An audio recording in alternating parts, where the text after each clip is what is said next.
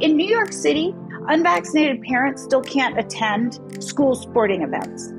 They can go watch the Nets with 20,000 people, but they cannot go to their freshman in high school, their kids' basketball game. Knock the door down to ask and demand to be able to, there are still some cities and towns where parent-teacher conferences aren't in person. How lunatic is that? Because it's too dangerous. Tell them you demand to have it in person.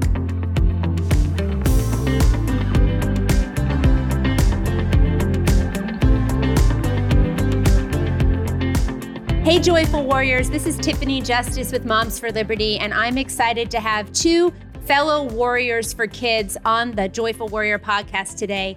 That is Daniel Kotzin and Jennifer Say, husband and wife, parents to 4 kids, and champions for our children during the time of COVID. I met Daniel and Jennifer on Twitter, where I met a lot of people during COVID when we were very frustrated about what was happening with our children across the country, the closure of schools, the mental health we were seeing or declining in our kids. And I was so impressed with how bold and brave they were in speaking out. So welcome to the Joyful Warrior podcast today. Jennifer, you have become very well known now because you wrote a book called Levi's Unbuttoned, where you chronicle how you were basically forced out of your position at Levi's, a senior position, for speaking out about kids. And Daniel, you were never shy about speaking out for kids. And I loved that because in a time where it seemed like there were a lot of moms speaking out, there weren't a ton of dads. You were out there at the forefront, really advocating for your kids and their health and safety, real health and safety, right? So I'm just going to read a poem quickly, Jennifer, that someone shared. And when I heard it, I thought of you, and I thought it would be a good way to start off this podcast. It was called Unstoppable. Unstoppable, they called her, but I saw her stop. I saw her stop many, many times. Sometimes I thought she had stopped for good, but no, she always found a way to resurrect, to rise again, not the same, never the same, each time a little more determined and a little less vulnerable. Unstoppable, they said, but I think it was in the stopping that she found her power. So welcome, and I'm so excited to talk to you both today. I know, Jennifer, but you know what? Our moms are facing what you faced all over the country still. And so tell us about your journey and together and then in your position with Levi's and what that's been like for you. Sure, I can start. Daniel and I, we used to live in San Francisco, and all you need to know is it is 96% Democrat, I think. It is a liberal bastion. We would have considered ourselves very much of that community, and we loved it there. I had worked ultimately I ended up working at Levi's close to 23 years. I mean, I had spent the better part of my professional life there, most of my adult life. But right in the beginning, in March 2020, even before, Daniel and I were both very alarmed by the restrictions placed on children, not just closed schools, but closed playgrounds. Playgrounds were closed for nearly 9 months in San Francisco. There's nowhere for kids to play in the city if you don't have playgrounds open. There's no yards, nothing. Masking of children, all this stuff. And I was very outspoken from the beginning, as was Daniel, as you mentioned. And Daniel was less restrained than I was. I was restrained both because of my job, and I just have a different way of communicating. I think women in the corporate world learn that. And I really believed, even though I knew that what I was saying was controversial, that it was so sort of backed by data and common sense that eventually I could break through and, get people to see it. And boy, was I wrong. About 6 months into my outspokenness, which was not just tweeting, I was writing op-eds and talking to folks like you and trying to figure out what we could do, going to school board meetings and local news and all this. But I started to get kind of spoken to. And I was the chief marketing officer for 8 years and was promoted to brand president during this time. So, I was a long tenured, well-liked employee and in a position to become the first female CEO at the company. But from the time they started to speak to me in September of 2020, for the next year and a half, it was, you need to stop when you speak on behalf of the company. And I would say, no, I don't. I'm just a mom. I don't use my title. Your kids are in school. They're in private school. Why can't I advocate for the same for the public school children in San Francisco? Every time it was a difficult conversation, but I held my ground. But then eventually in January of 22, I was told basically based on that position that there was not a place for me at the company anymore. And rather than take their hush money, they offered me $1 million, which would come with the signing of a non-disclosure agreement. I decided to quit very publicly instead and talk about the censorship, essentially, that's happening in America's institutions, corporate America, which hasn't been spoken about as much. You know, we hear a lot about it on university campuses, but I mean, essentially, I was pushed out the door because I didn't uphold the Democratic Party dogma. It's insane. We all know now schools being closed was horrible for kids, but no one on the left is willing to kind of own the mistake. And they're the ones who made it. So that's it. Yeah, thank you. Well, and I want to hear your story, and I want you to talk a little bit later, if you can, about just some advice for people that are struggling with this in their own workplace, because it is happening all over the country. Moms and dads are still speaking out. They're talking about literacy rates. They're talking about violence they're seeing in the schools, or concerns about a lot of the different ideology that has entered their classroom, and they are being targeted. And I just have this opinion that, you know, parents should be able to express themselves and ask lots of questions about their children's education, and they should never be vilified for that. We should be welcoming their engagement and their questions. And so you're right about Twitter, though. Daniel was very outspoken on Twitter. He was my favorite person on Twitter because he just would cut through the baloney. I remember seeing pictures of the taped up playgrounds, Daniel, in San Francisco. So let's go back to 2020.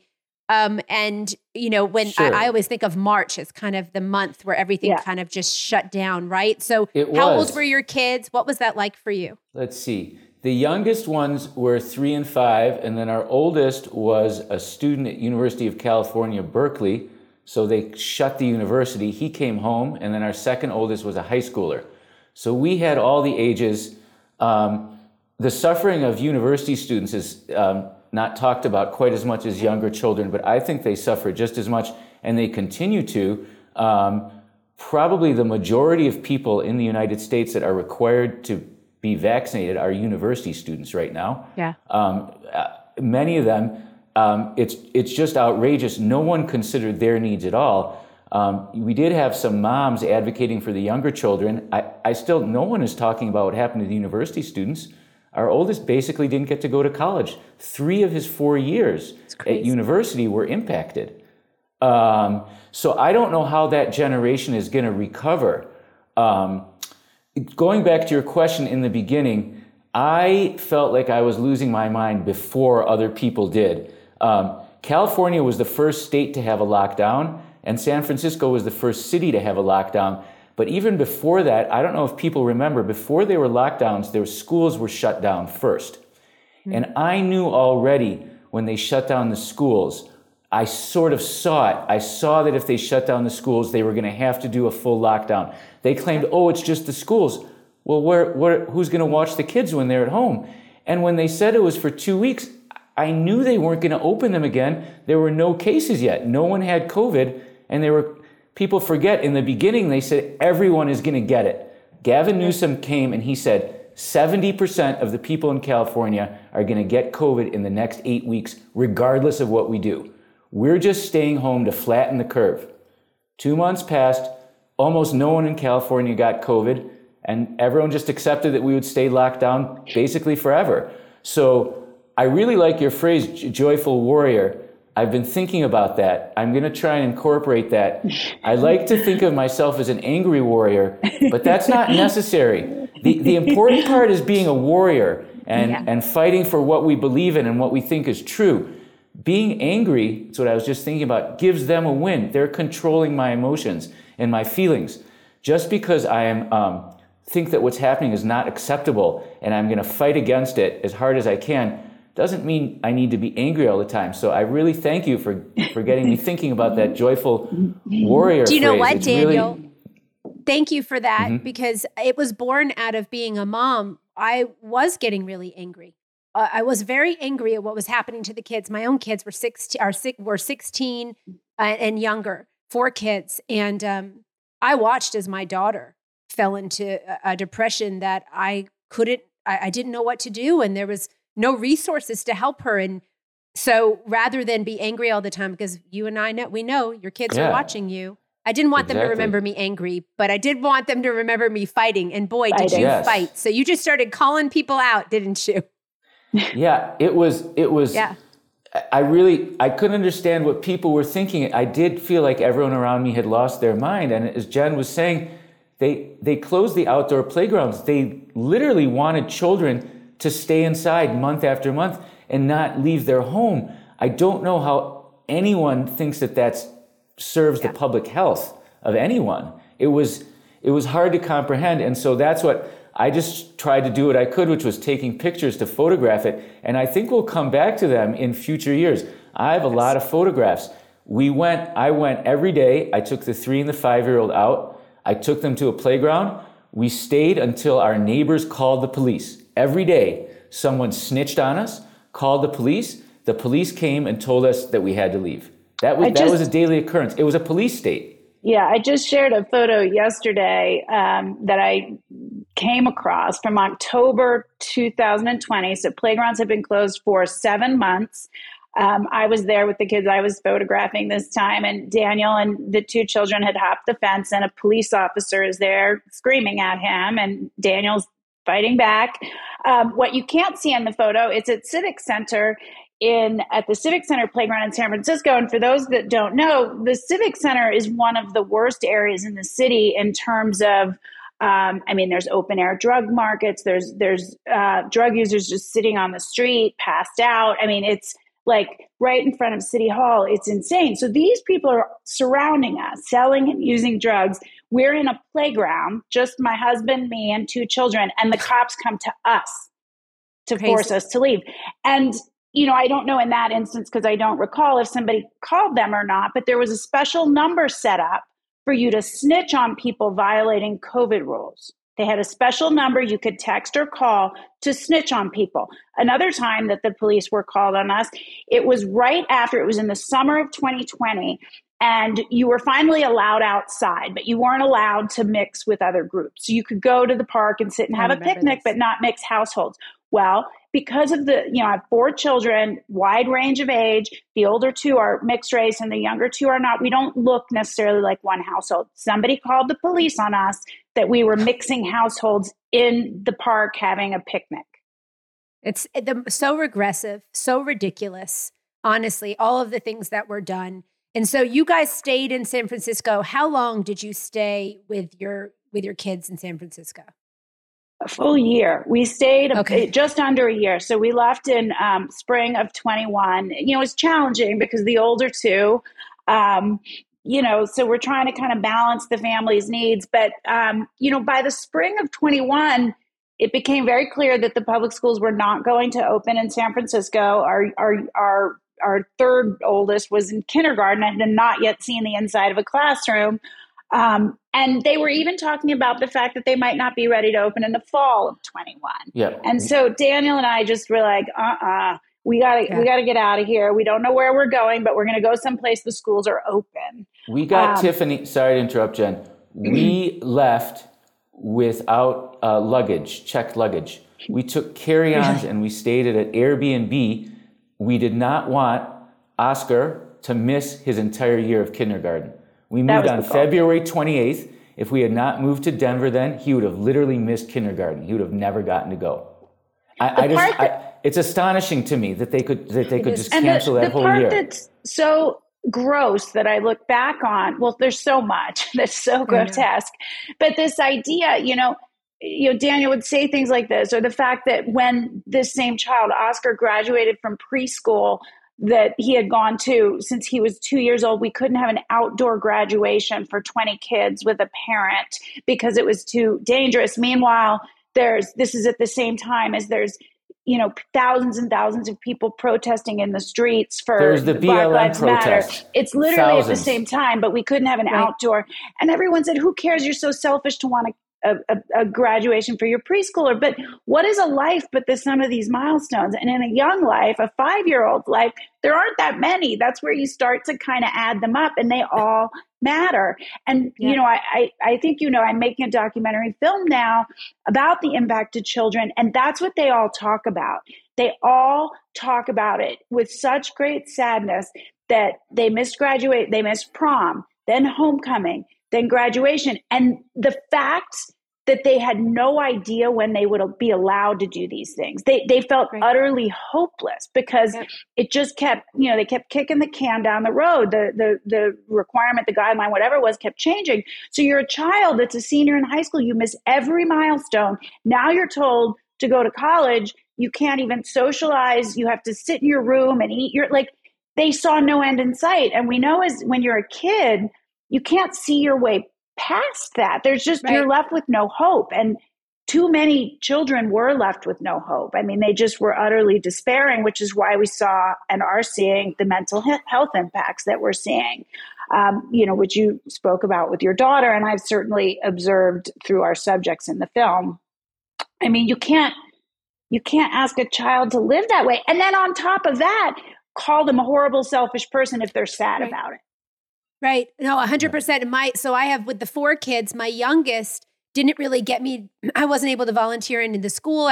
So he was missing all of this stuff. And, he's like, you used to come in and volunteer in the class and he won an award and they weren't going to let the parents in to see the award. And he was like, Mom, you always come for all the awards. Why can't you come for mine? And so it was just awful. And, he was little. He was, just a little boy, second grade. So of course, really matter. hard all to explain hypocrisy matter. And children don't understand the hypocrisy of it. They just, they don't get in. You're right. I think adults forgot that going from 12 to 13 was different than going from 32 to 33. That a year of a child's life means more and is more impactful because they're a child than in an adult. So Daniel, we had such a lack of dads speaking out. I'm not going to lie. Like in the beginning, it was so many moms. Moms were like, this is immediately. I mean, first of all, I think there's something to be said for a group of people across this country who immediately, when schools were closed and this happened, said, oh, this isn't good. I remember standing in the school district office when they told us that schools were going to be closed. It was March 13th, 2020. And I just remember having this sinking feeling in my stomach, like this is very, very bad. And then Tina, who I co-founded Moms for Liberty with, will say she had that same just very visceral reaction. I mean, just pit of your stomach. This is very, very bad. And so you're saying that you guys don't you see that a little bit? It seems like there were some people who just the light bulb went off very quickly. Why do you attribute that to, Daniel? I don't know. That's a good question. In truth, there were very few such people. If you think back to the time period you're talking about, in late March, there was almost no opposition to lockdowns at all, at least publicly. I don't know what people were thinking about privately. This is a story I like to tell. I'd been trying to agitate in March and April, and I kept thinking, where are the other people?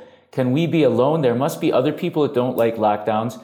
And then somehow I saw a posting for an anti-lockdown rally, which they had in Sacramento and in San Francisco on May 1st, 2020. It was the first anti-lockdown rally that I know of. And Jen didn't go because she didn't want to get in trouble at work.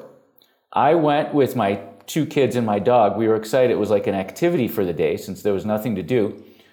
I was carrying a banner saying schools are essential. That's what I was marching for. I was led to believe that everyone else that would be there would be a hard right-wing Trump supporter. Supposedly only Trumpers were against it. I showed up at the rally. There were no Trump supporters there. There were no Democrats there. The only other people there were confirmed anti-vaxxers, who at the time I did not particularly want to be associated with. I feel very differently about them now because they were right about everything. But that was it. It was me and 50 anti-vaxxers. That was the anti-lockdown rally. No one else came. No one else was willing to publicly oppose the lockdowns. And this is a little bit off the topic, but I started paying attention then to what the anti-vaxxers had to say. Yeah. Their banner was health freedom now. And I was confused. I said, guys, we're here to protest lockdowns. Why? You're talking about vaccines and health freedom. this is a lockdown. And they said, you don't understand. The lockdown is just a setup. They're going to give us a vaccine. They're going to say that the vaccine is the only way to save us. The vaccine is going to be unsafe and ineffective. And they were totally correct. They basically laid out for me, Tiffany, what's going to happen. And their next phase, they said, was vaccine passports and digital IDs and a social credit score. And they said, that's it. It's health freedom. That's what we're here for. And they were right. No doubt. I think it's really interesting. Well, it has been interesting to learn. A lot of the moms that joined us early on were moms whose children had an adverse reaction to a vaccine early in their lives. Exactly. So that they had kind of gained an awareness that, I didn't have as a mom who, I went through the normal vaccine schedule. I didn't think a lot about it. You know, I trusted my pediatrician. And so, but these moms were saying, no, there's something here. You need to be worried. I feel the same way about the homeschool moms with a lot of the ideology in the schools. Yes. Where it's like the canary in the coal mine, they knew, they were telling you something was up and that we needed to pay attention. So then, Daniel, dads, men speaking out on behalf of children. I'm married. My husband's a great guy. But it seems like in our country, it's kind of been left to the moms to a degree. I think it's changing. But to speak on behalf of kids. But you didn't let any of that stop you. You were like right out there, and I remember you showing pictures of the kids once you moved to Denver and their life got to be a little more normal. You guys were celebrating that. I remember, Daniel, you saying like, this is the way that life should be. But everything wasn't perfect in Denver either, was it? I mean, there ended up being some issues too. Denver was a disappointment. It just shows how crazy everything is. So besides Oscar, we also had our 3-year-old daughter, and in San Francisco, she was required to wear a mask at preschool. They were big on masking. They were early adopters. We got her in a preschool in Denver. They'd never worn a mask. We're a year into the pandemic. All of a sudden, Denver Public Health says they have to wear masks in the preschools. 1 year into the pandemic, they decided. And we faced a difficult choice that a lot of families faced then. I mean, we sent Oscar to school in a mask, to kindergarten, and we sent our 3-year-old daughter to preschool in a mask. For our children and our family, that was the best choice. But I have nothing but respect. I have people I know that said, my child is never going to wear a mask. If they have to wear them in school, they're not going to school. And everyone did what they had to do to help themselves and their family and their kids get through. I think Jen and I are opposed to child masking as much as anyone else out there, and we have been from the beginning. But nonetheless, we sent our kids to school in masks because that was the best option we felt for them at the time. Yeah, and you have to understand, as disappointing as that was, and of course, when we first got her into the preschool and there was no masking, we were really happy. And not only was there no masking, but there was no distancing. I mean, the teachers were so affectionate. These are 3-year-olds. They're hugging the kids. And then suddenly in the summer of 21, it kind of shifted.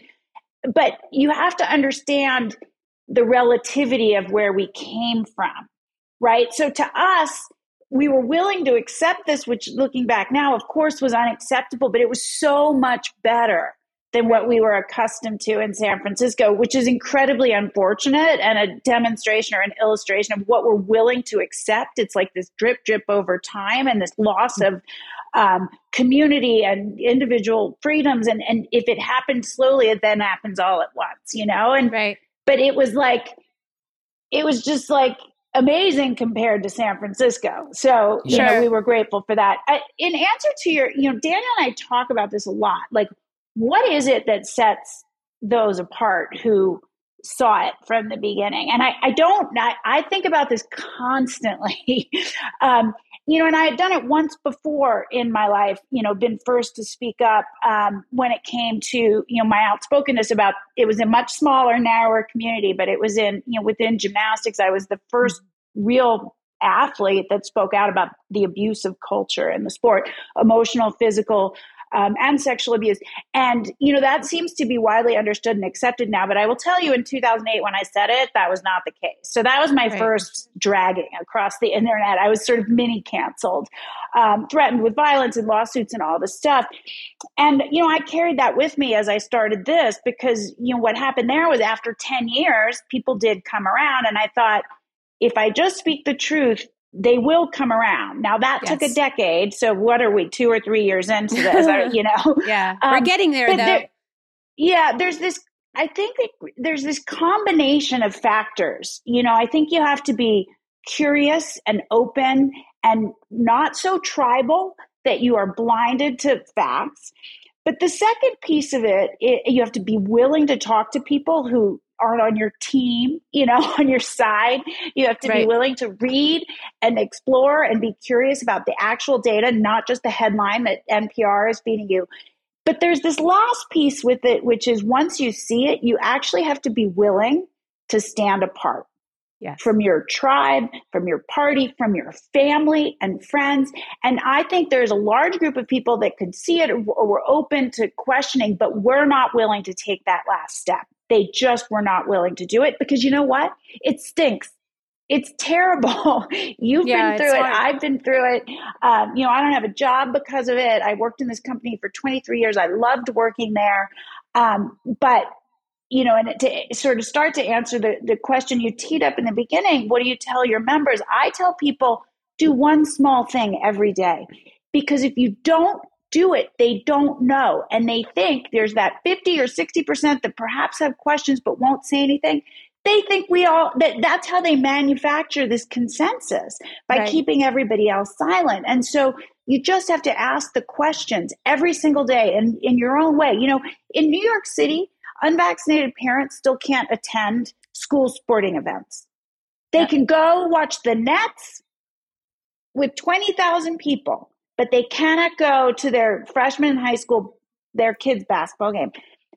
Knock the door down to ask and demand to be able to, there are still some cities and towns where parent-teacher conferences aren't in person.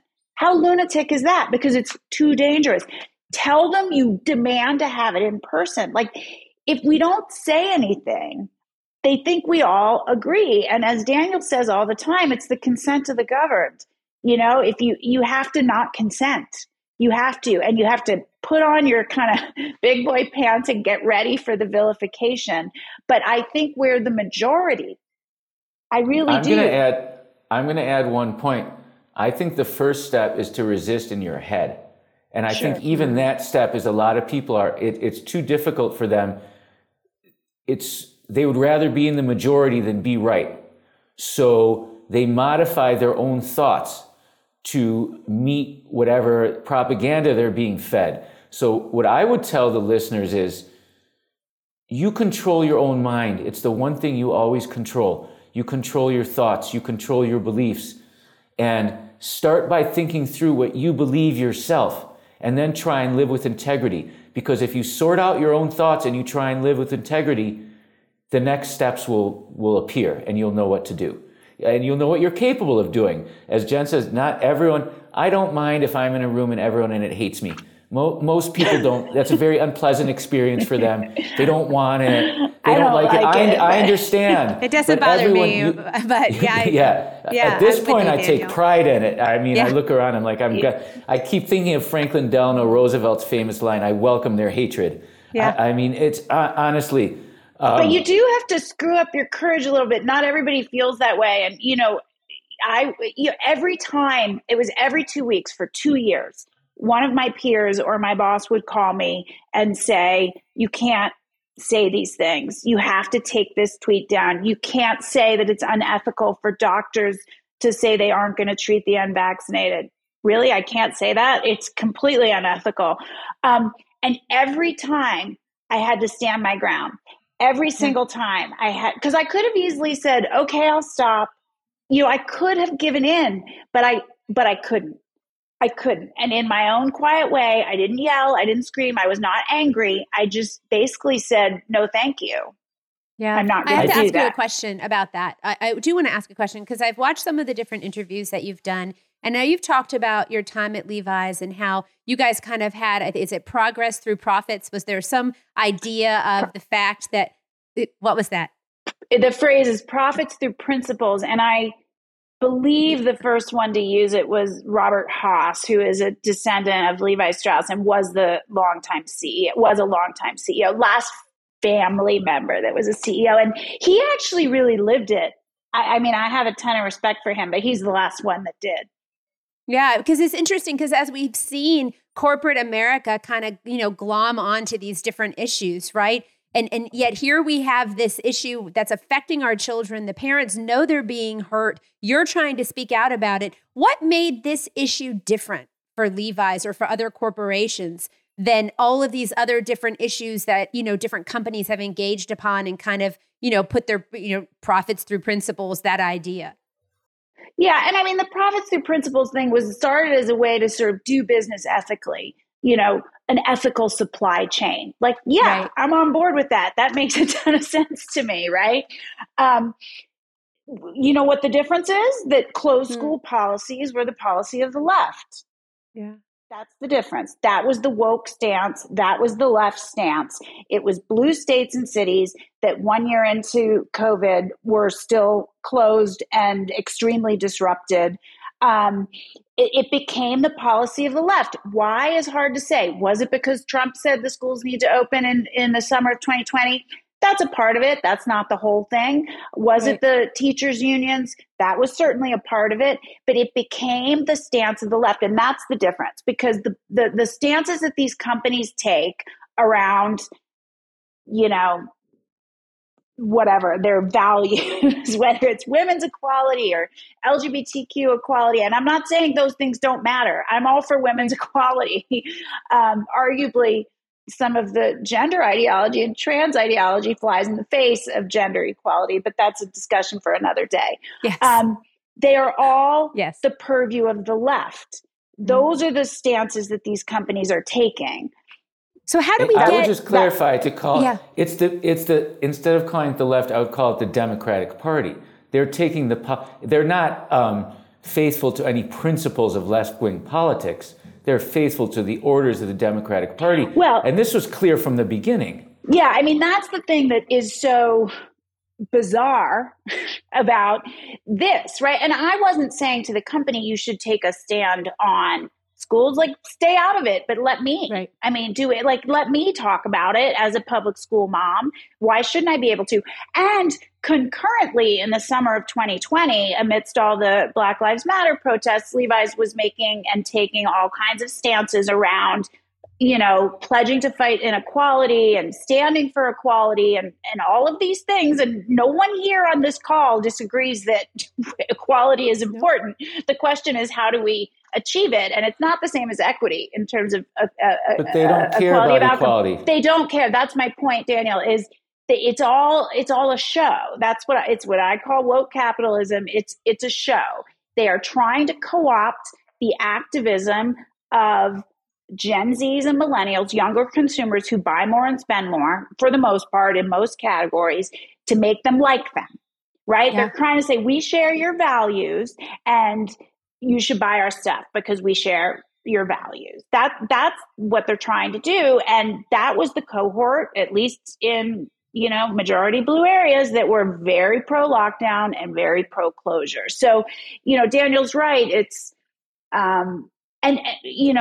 it's completely hypocritical. Why on earth? And that's what was driving me crazy. There is nothing that is more structurally inequitable than closing public schools. 100%. 100%. They don't care about it became clear to me. I announced in April 2020, after a lifetime as a Democrat, that I would never vote for the Democratic Party again. It was already clear then. They were all in. The lockdowns were ordered by the Democratic governors.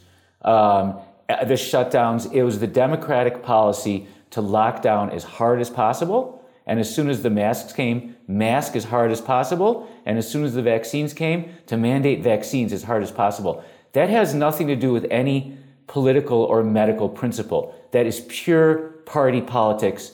The Democrats are doing it to assert power, and the people that support it are supporting the Democratic Party. Everything else is just baloney. Yeah, and the thing that's just so bizarre, well, it's not. It's just another illustration of the hypocrisy, is it's pro-corporatist, right? It's pro-big pharma, like all the things that they sort of claim to say. It's pro-discrimination, right? We're discriminating against people who are not vaccinated. It's pro-big pharma. It's not all inclusive. This stuff that it's certainly not inclusive. I mean, just today, or Governor Hochul in New York said she's not rehiring unvaccinated healthcare workers. They have a severe healthcare worker shortage. We know the vaccine doesn't prevent infection or transmission. what reason and the court has said you have to, and she's still saying no, to just prove how supportive of the vaccine and big pharma she is? Like, how is that the Democratic Party position? But that's where we are. I think it's entryism. I think really what they've identified is a cohort of people that are willing to stand up against them, and they don't want to empower those people. They want to destroy them. So this is the way to do it. Keep them out of the job so that they're not part of the industry. Yes. But my question is this, Jennifer, and to Daniel. These issues are not partisan issues.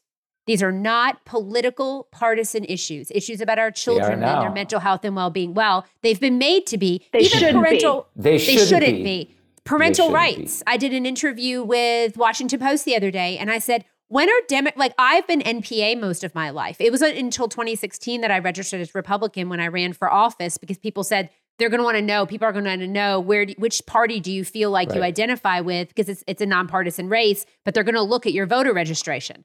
And I said, well, if I have to pick one or the other, I'm going to pick the Republican Party, but I've never been a raw party person. I've been very issue focused. And so, but people try to say about Moms for Liberty that we're some right-wing organization. We have a lot of moms that were Democrats who've come to the same place as you, Daniel, where they're like, I've been a Democrat my whole life. I voted for Obama. I supported Democrats, my Democrat governor, Whitmer, whoever it was. I voted for them. And look what they did to us. They destroyed our lives. So how do we in this country push past these issues? So we're talking about parental rights at Moms for Liberty. Where are the Democrat lawmakers that want to support and defend parental rights? Because Democrat parents have parental rights. And I promise there's some line. There is a line. Some line that will get crossed where they're going to want to defend their parental rights, and they're going to have given them away. I don't think there is a line. I think there is. There's no line anymore. They let their children be locked out of school. They let their children be masks on them. To go back what we were saying before, our kids, they might have seen us angry and things might have been hard. They missed events.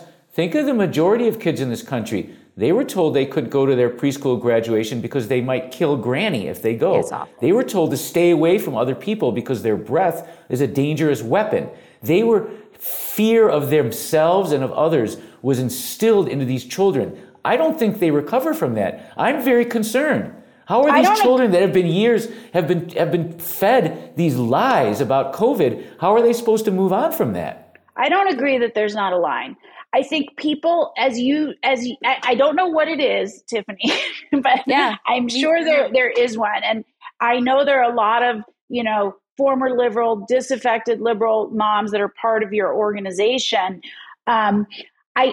People are sheep for the most part, as Daniel says, oftentimes, and they will follow where the people go. And so if enough moms like me and dads like Daniel continue, they're going to have a different issue. Maybe it wasn't masking for them. Maybe it's some other thing in the schools that's happening. Maybe they just want to be allowed in the kids' school to do whatever. The dam will break at some point. The gender stuff, I think the K through 3 gender stuff is bringing parents together past party lines. The K through 3 gender stuff, the fact that the teachers can socially transition children in school. I mean, there was a good piece in the Times yesterday. They can socially transition children in school without telling the parents. I mean, they can't give them an aspirin without telling the parents. This is insane. And it will move. I mean, I found the piece yesterday in the New York Times was very sympathetic. All the parents self-identified as liberal, and they were mad. Their kids had been socially transitioned in schools. They weren't told, and they were angry. It's a drip, but eventually there's going to be the stalwarts, right? There's going to be 10 to 20% of people that no matter what are never going to kind of join the fight. But most people, they go with the flow and they want to be in the group. And so it takes people like us going first, and eventually it kind of moves. I do think there's a line. I have to believe there's a line. I don't know what it is, and I'm waiting for it. But look, it happens. Again, I'll use the example from gymnastics. I was the most evil, horrible person the sport had ever seen because I dared to criticize Olympic coaches. How dare I? It was pre-Me Too. You did not have to believe all women. You did. In fact, you dragged them through the mud if they said, this coach assaulted me. 10 years later, all of those people pretended they always supported me. Jennifer, I have remind the us emails. of the name. To remind us of the name of and I don't have it, of your documentary, because I did watch it, and please share a little bit about that, because I do think it's an Yeah, amazing documentary to share. Yeah, it's called Athlete A, and it is about Larry Nassar, who was the doctor for 30 years for Team USA Gymnastics, and he sexually assaulted over 500 athletes under the guise of medical treatment. But it's not just about him. It's not just an expose about him. It really is about the broader culture of abuse and how, in a sense, in this incredibly abusive culture, he's the inevitable outcome, because the leaders in the sport covered for him. They knew it was happening for at least 2 decades. And I would argue, Jennifer, that what we've seen happen in the schools and a lot of the cover up of the abuse that we've seen has been because of the teachers' unions covering for the teachers who they should be standing up and saying, this is not acceptable. You may not treat people like that, but the unions come and they defend. And I had a teacher who hit a student in school, and I worked to hold them accountable when I was a school board member, because it was unacceptable for a teacher to hit a student. We had evidence of it, right? And it was awful. And then, but the teachers union took up for that teacher. And then another couple months later, another incident happened with another teacher, and they came to me and they said, okay, but this teacher, this one really is a good one. And I said, how do I believe you when you covered for the other one? How can we trust you when you just ignore bad behavior? So that culture persists, right? And children always seem to be the ones who get hurt. They do. And look, I think we're a long way from a full reckoning, but I do, maybe I'm just too joyful and optimistic. I do believe that it will happen. The unions are not as strong. People like me are radicalized for school choice, whereas I didn't really think about it very much in the past. I'd always sent my kids to public school. I was pro-public education, but I didn't really think much about it. I sort of believed the left-wing line about why school choice was bad and it took money from the public schools, but I didn't think about it that much. The unions are weakened here. School choice is on the rise. This is parents voting with their feet, and they're saying what they want. They're saying they want to be involved. Now, is it going to happen all of a sudden overnight? No, it's going to happen slowly and then all at once, because parents are not going to hand their children over to the state. They're not going to do it. No, you're absolutely right. I'm optimistic. I think we are winning the fight, but not because a line was crossed. It's because people like us have been activated. As Jen says, the majority of people are sheep. It's a small number of people, I think, that will make a difference. But we need the big sheep. We need the masses. We will get them. Let me make another point that might inspire some listeners that might not realize this. I lived out of the United States for a long time, for many years. People don't realize how unique and special America is and how the world watches us. There's no homeschooling in Europe.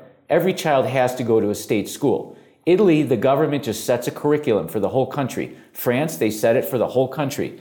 Everyone goes and has the same curriculum. You cannot say, I don't want my children to go to school. We have a lot of other things like that. The world is watching us. Yes. We need to lead it. This is a global problem. Children around the world, some of them suffered worse than in America. In Spain, as I recall, for example, the children were literally not allowed to leave their homes for periods of time. There was severe punishment. No one cared about the children. And so the idea of parental rights, and which is part of individual rights, and as an assertion of freedom as opposed to state power, that's what America has represented on planet Earth for 250 years. And we've led the world in World War II in the fight for freedom. We led the world in the Cold War in the fight for freedom. We need to lead the world in the fight for biomedical freedom now. There is no one else. It's just us. And that's why, frankly, it's Republicans in America who, for whatever reason, distrust the government, who don't follow orders, who don't believe in state schools. Those people right now are mostly Republicans. And that's what I think we need to expand the tent and have people realize that that's an American value. Well, not a Republican. The Democrats betrayed American values. Yeah. They betrayed values of the left, and they betrayed values of America. It's a horrible, evil party that needs to be destroyed. Well, they betrayed the values of their voters. They really did. Yes. Yes. But then the voters went along because they deployed a strategy, which was to vilify you and call you all these horrible, unemployable names like you're racist and you're this and you're that. And let's be clear, all the employees at Levi's watched this happening to me. It was done very publicly. Oh, yeah. We had virtual town halls. In the chats, it would say like, Jen is a racist. Chip CEO, can you comment on this? I was asked publicly, are you with us or against us? Are you on our team? Are you a conspiracy theorist? Are you aware of how racist you are? Like, I was grilled publicly for saying schools should open. Now, it was very clear after 6 months, I was not going to stop. I was very clear about that. I was very calm. I said it again. I didn't get angry. I just kept saying it. It sure as heck kept everybody else quiet. Anyone who might have agreed with me was like, I'm not touching that with a 10-foot pole. But you have to. And, the story I always tell, which I think is, Daniel probably thinks is boring because I tell it all the time. But the day after I quit very publicly, in February, the very next day, 3 school board members were recalled in the city of San Francisco for failing to open schools. By a margin, it was like 70 to 75% of the people that showed up to vote recalled. That's crushing. That's a crushing margin. All those people agreed with me. They said it at the ballot box, but they wouldn't say it in real life. And so that's why I say to people, just every day, do one small thing. And Daniel's right. You got to get it right in your head first, right? Every time I got a call, I would have to take a breath and prepare myself to stand my ground and to do it in my way, not to yell, to be calm. But you got to find a way to do it, because if those 75% of parents that showed up to vote had come to our rallies and had showed up at school board meetings and had said, this is not okay, we would have had a different conversation, and you can damn well believe the schools would have opened before 18 months in.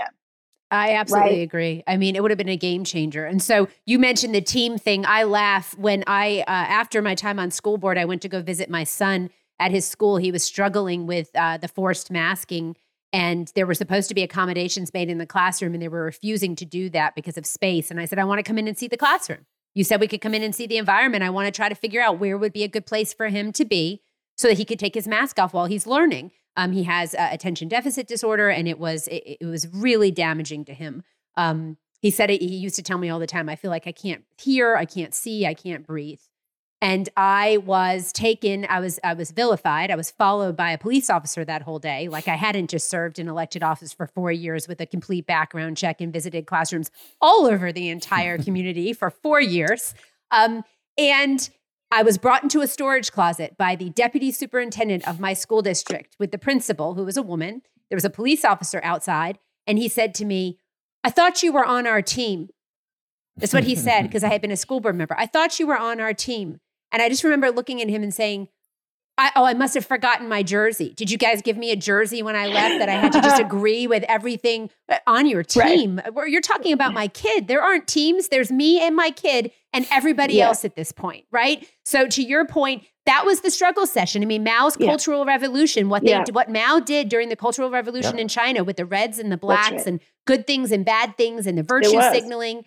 And now Moms for Liberty, we get concerned because we do feel that there is a real wedge being driven between the parent and the child in the public schools. Yeah. And we're seeing that happen. And it's just a continuation. And God forbid you speak up as a parent, because as you experienced, they'll push you through the struggle session. They drag you. They will.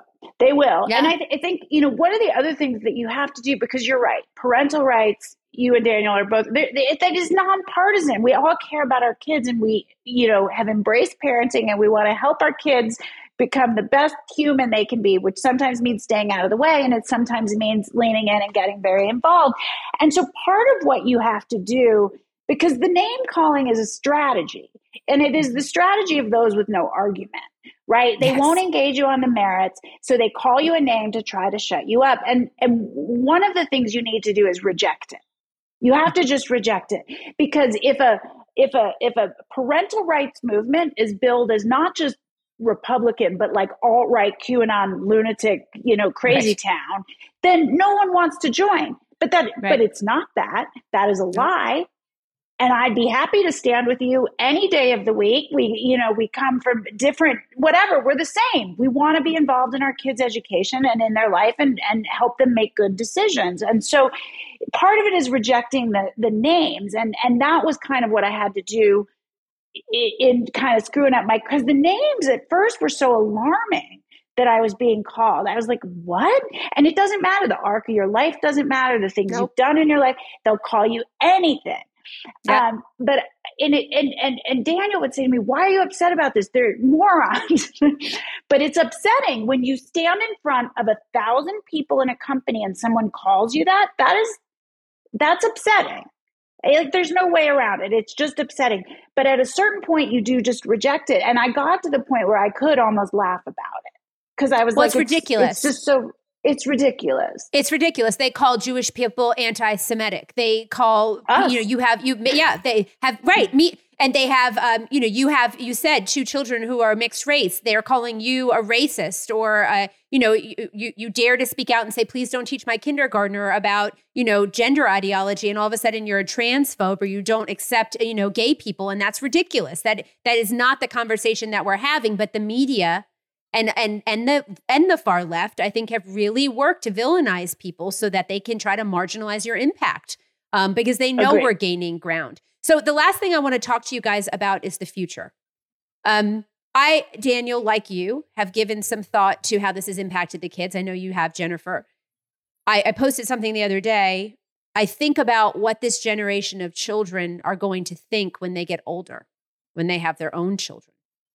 How will they feel about our generation, the people that did lock them down, that did force to mask them, that did suggest that perhaps they were born in the wrong body or went along with medicalization of children. And so, that's concerning because I think that they probably have some pretty bad ideas about adults that need to be handled in some degree, or we need to help them through. I also think a lot about history and how history will record, how this will be recorded in our lives and in our future, and how our children's children will think about this time and be taught about this time. So I know, Jennifer, you're making the documentary. I'm sure that's an important part of really making sure that real history is taught, but just some thoughts about the future, where we go from here. You want to go first? Yeah, I mean, I was talking about the film a little bit. I want a record of what happened to children.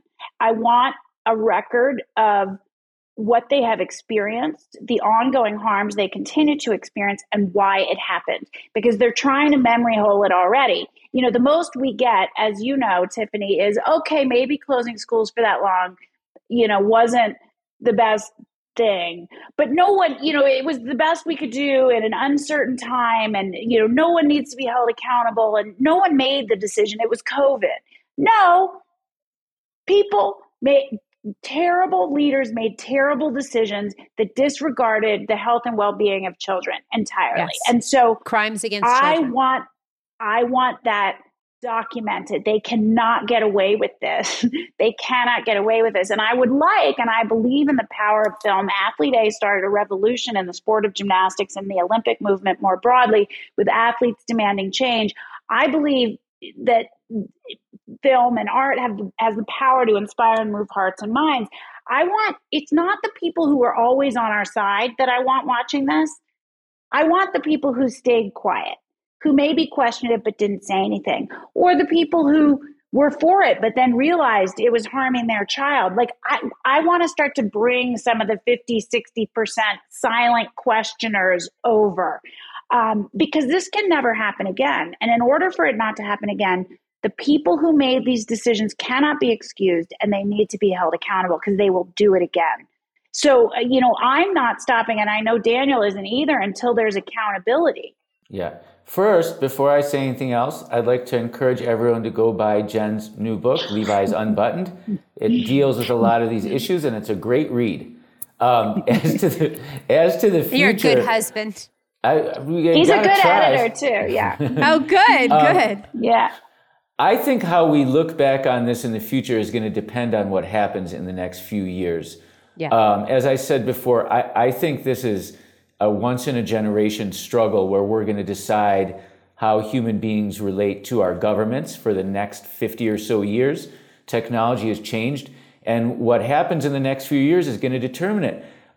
Frankly, I'm a little disappointed with some of the younger generation. I feel sorry for the university students, but also what's wrong with them? If I'd been in college and they told me to do any of this, I would have said, F off. Who are you? Right. I hope I die before I get old. Don't trust anyone over 30. What happened to all that stuff? It's built in 19-year-olds to reject authority figures. I'm very, very concerned. The university students were unbelievably passive.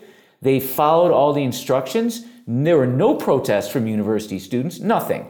And so I am very, very concerned. Then they had these few years, they're going in the workforce now. They're going to be super woke, tyrannical leaders. A lot of them, if you ask them, would you rather have freedom or safety? They'll say safety. Would you rather be right or be in the majority? I'd rather be in the majority. They won't say that.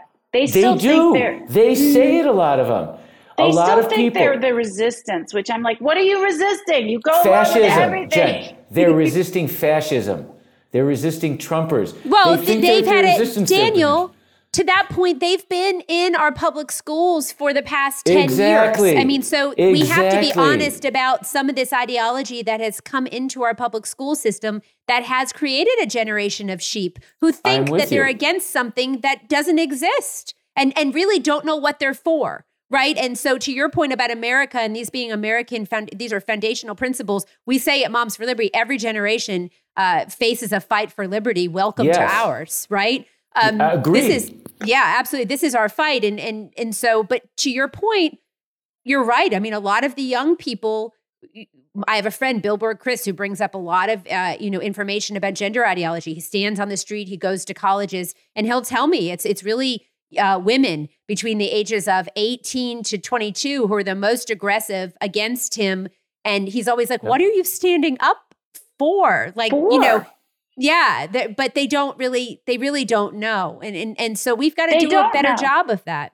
We need to all try. Yeah, they think it makes me crazy. These people of the left, my sort of former cohort, they're with their hashtag resist and we are the resistance. Like they've never resisted anything in their lives.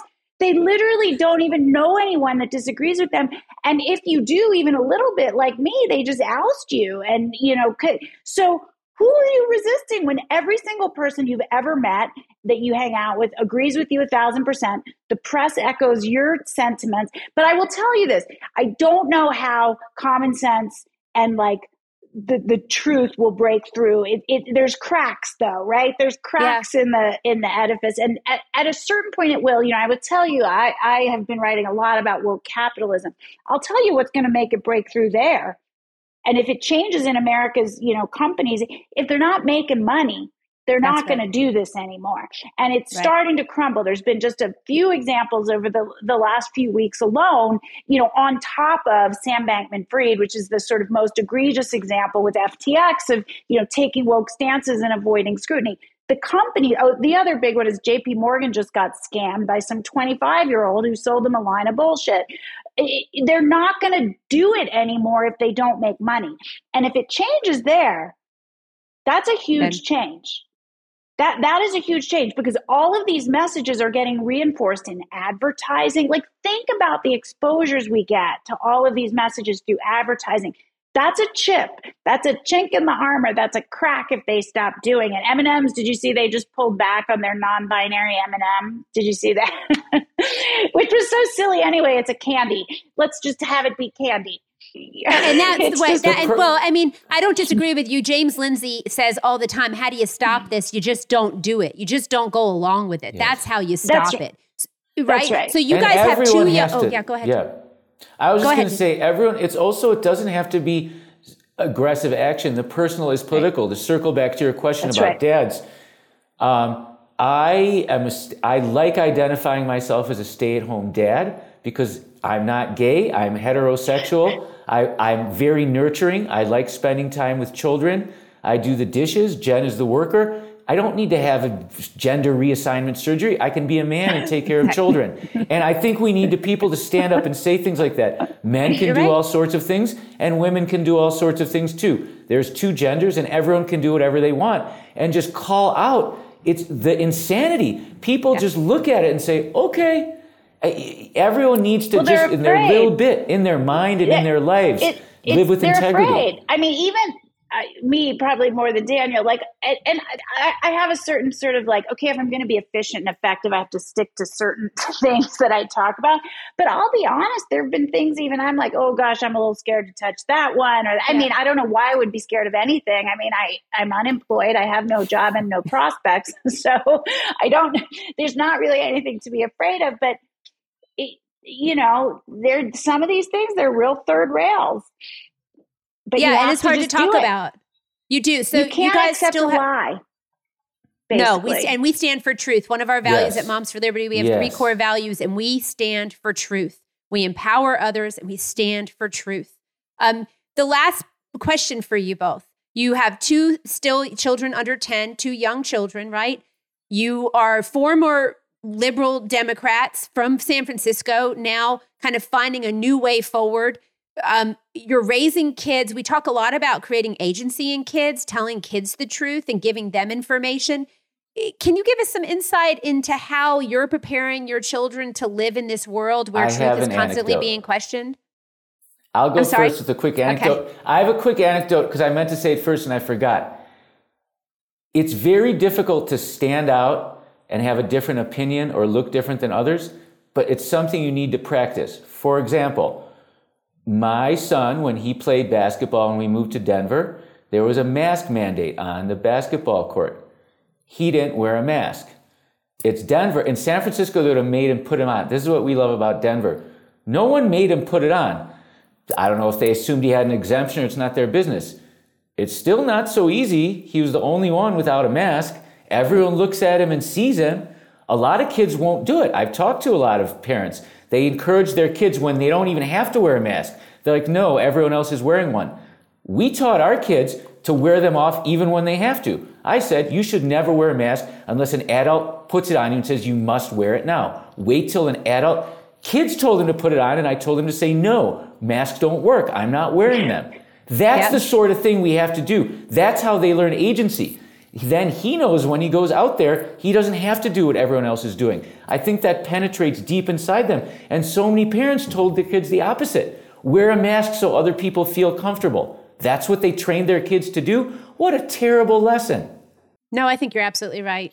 So you tell your kids, don't be afraid to stand up, stand your ground. Correct. And when I think you do that from an early age, I do think it becomes a part of who they are, right? And they're watching you. You're modeling doing that for them in a peaceful and calm way, which I think is really important. Any advice from you, Jennifer, for parents that I was going to say with our youngest, our daughter, we don't actually have to get her to train or practice at this. She just does it automatically, which can be very annoying. She has my personality. Yeah, she has Daniel's personality. And I have to sort of like get real zen sometimes and go like, okay, this is really good. She will cut off her nose to spite her face to not have to listen to an authority figure tell her what to do, including both me and Daniel. But I think in girls in particular who are trained very much to be sort of still, quiet and fairly obedient. And, I certainly experienced that as a young gymnast. It's to be commended and nurtured, and it will be annoying sometimes as a parent, but I think it will be worth it in the end because she will be fine, always saying what she thinks, standing apart, and she's got to hone the skill. It's really rough right now.